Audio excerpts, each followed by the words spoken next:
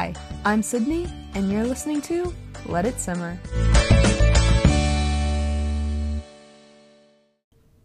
Hey everyone, welcome back to Let It Simmer. I'm your host Sydney, and today I'm going to be talking about the last 5 books I've read, so in no particular order.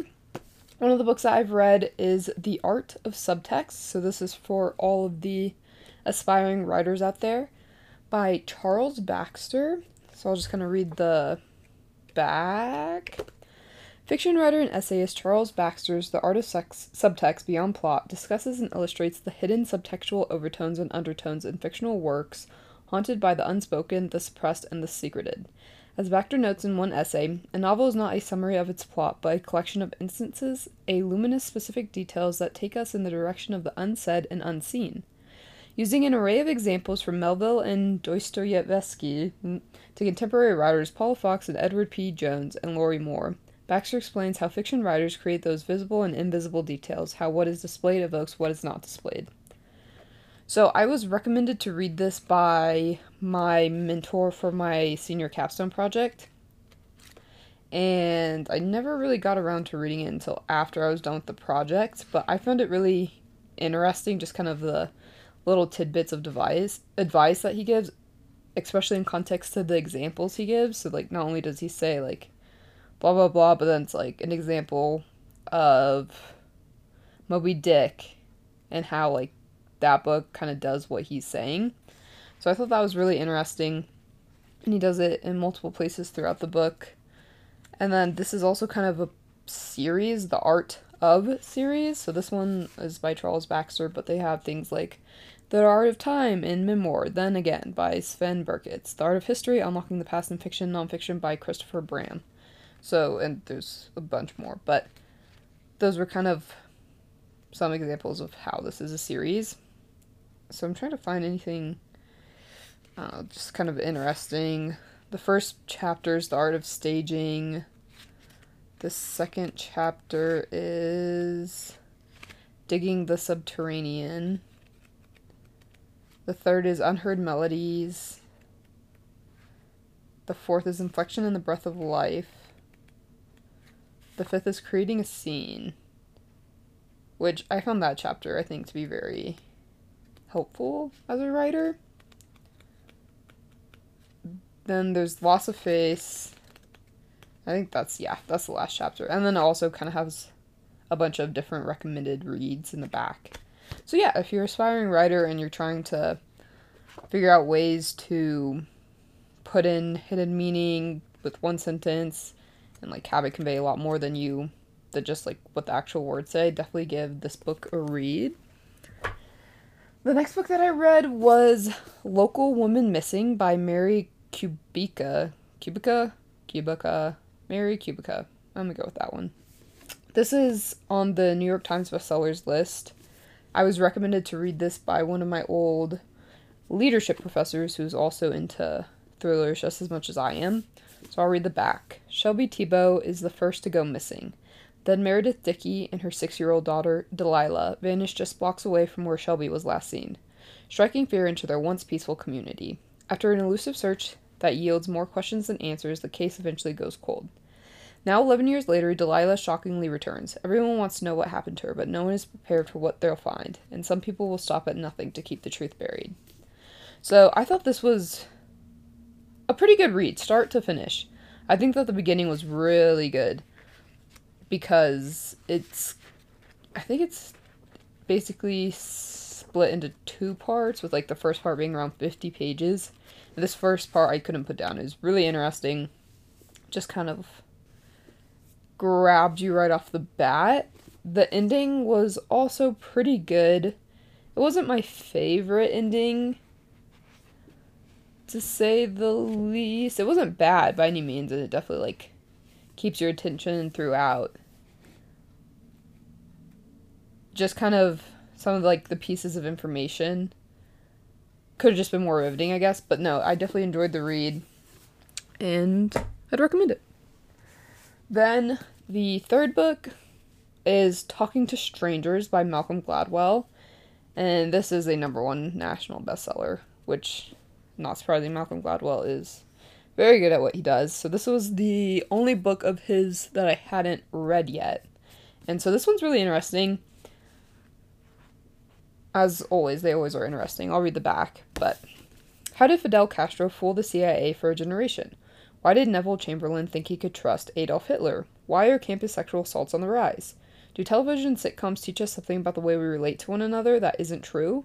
Talking to Strangers is a challenging and controversial excursion through history, psychology, and scandals taken straight from the news. In it, Malcolm Gladwell revisits the deceptions of Bernie Madoff, the suicide of Sylvia Plath, and the death of Sandra Bland, throwing our understanding of these and other stories into doubt. Something is very wrong, Gladwell argues, with the tools and strategies we use to make sense of people we don't know, and the resulting conflict and misunderstanding have a profound effect on our lives and our world. Now, Talking to Strangers, Malcolm Gladwell brings us a gripping guidebook for the troubled times. So it was a really interesting book, just kind of like the different examples. So kind of with the talking of Sylvia Plath, just everything that went on with that, kind of how things are more based on a means than kind of like an overall determination to do something, or the kind of CIA informant, that's kind of the chapter, and it's called The Queen of Cuba. That was also really interesting, how kind of a gist of the book is that people default to the truth. I think there are kind of like three main lessons. That's kind of the first one, that you're always going to default to the truth. So if someone's like telling you a lie, but you don't totally know if it's a lie, you're going to default to the truth, essentially. And so just kind of exploring topics like that is really interesting.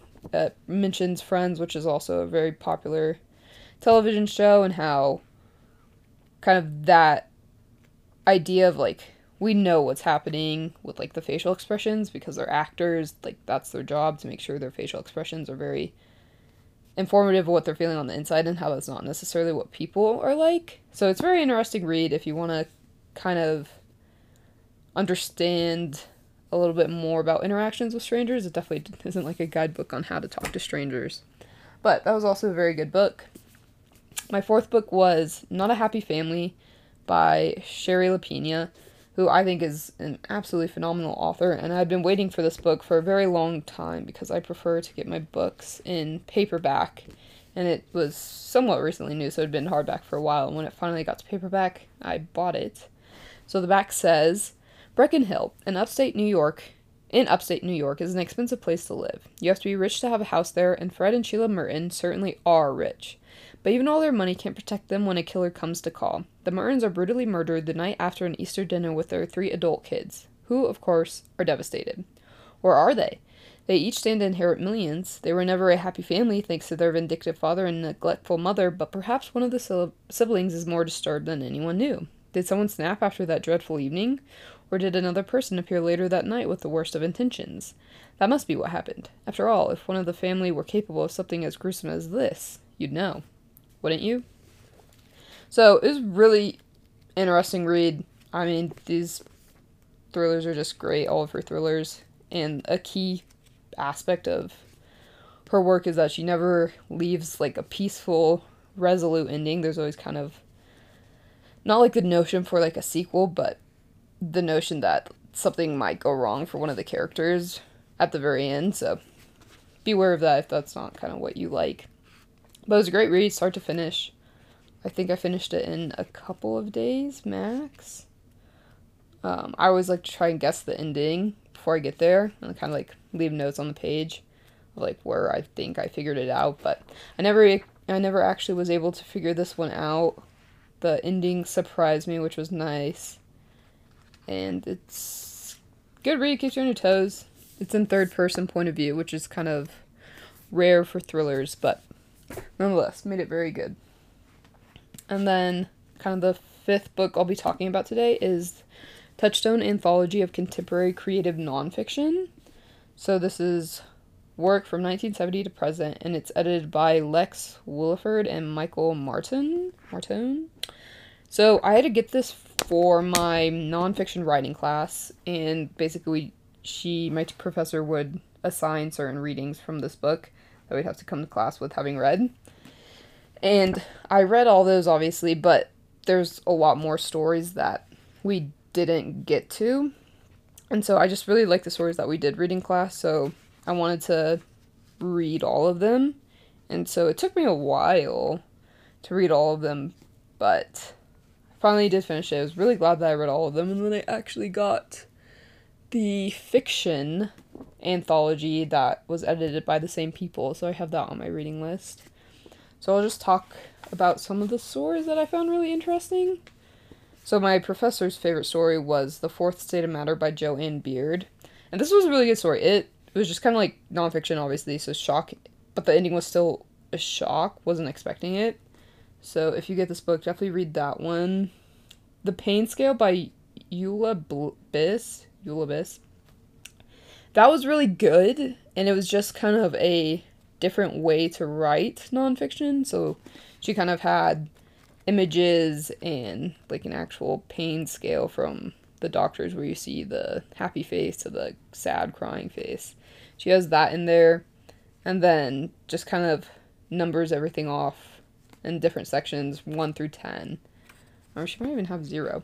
It was really good. Just interesting way of writing nonfiction.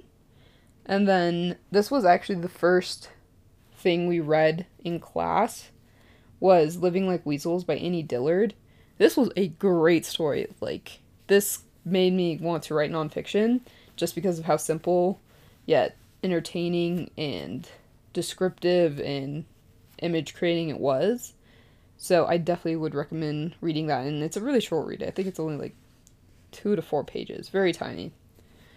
And then, let's see, on to the second page of the table of contents. Son of Mr. Green Jones by Dinty W. Moore. I found this one to be pretty interesting too, as you hear me flipping through the book. It's a big book. It's like 500 and something pages. So what I liked about The Son of Mr. Green Jones is it kind of has these random topics to start, like Tim Allen, bees, carp, divorce, emperor penguins, etc. And then it kind of talks about these random kind of subheadings. And then there's even like a quiz, which is kind of funny. And then kind of somehow connects all of them, and basically it's in alphabetical order. So the first one is Allen, Tim. The last one is Zappa. And I would say that it doesn't really have a conclusive ending, but it does kind of seem to be a testament for the need of fathers. So it was really good, really interesting. I like the way that it was kind of a different read. And then Imelda by Richard Selzer. This was one of the last ones I read. I kind of just picked randomly throughout whatever titles I saw were interesting, and then I'd leave a little check mark by the names once I finished a story. And this was one of the last ones I read, but this was probably one of my favorite stories of them all. And it's basically this person who's studying to be a doctor, and then he gets to go on this trip with this like really renowned doctor, plastic surgeon, etc., etc., and they kind of go to Honduras to provide plastic surgery for people there that can't really afford it. And just kind of like the ending is really sad and created tension and kind of like the humanity and this figure. So it's definitely kind of a profile of this kind of head doctor and an act that he did, but it was really interestingly told through a student's eyes, and it just kind of left a really big impact. So literally one of the things I wrote at the very end of the story is, wow, that was insanely good. So definitely recommend reading that one. And then I think this is probably a fairly well-known story. I had never heard of it before this, but a few people in my class had, is Consider the Lobster by David Foster Wallace. This is one of the longer stories in the book, but it was really good. Just because it was so interesting, and it's basically just talking about lobster, but then ends up being this really profound essay on kind of like animal cruelty, I'd say. And another part that makes this so interesting and probably so famous is the footnotes. At the end of the pages, one of the footnotes is literally more text than was on the page. So that was a really cool aspect if you read footnotes. If you don't read footnotes, definitely read the ones on this. I usually don't, but I had to read these ones. So that one's really good. And then Hawk by Joy Williams. That was just kind of like a crazy story because usually it's about a dog and usually kind of a dog and owner relationship. And then it just kind of like takes a turn for the worse. And it's just kind of like this crazy story that you've probably never read before, never really had any way of hopefully you haven't experienced it, but like even experience it through some kind of different work, like reading, writing, television. I'd never even thought about this or experienced this in any way, so kind of kept me on my toes. So there are a lot of good stories throughout this entire thing, and it also is really great if you're trying to write nonfiction to kind of see some examples of the best. But that's not to say like that I liked every single story or all of them were as interesting as others, but I think that you can get something from each story. So those are a little bit about the last 5 books I've read. So I definitely recommend picking up one of these or all of these if you have some downtime and would like to read. Thanks for listening.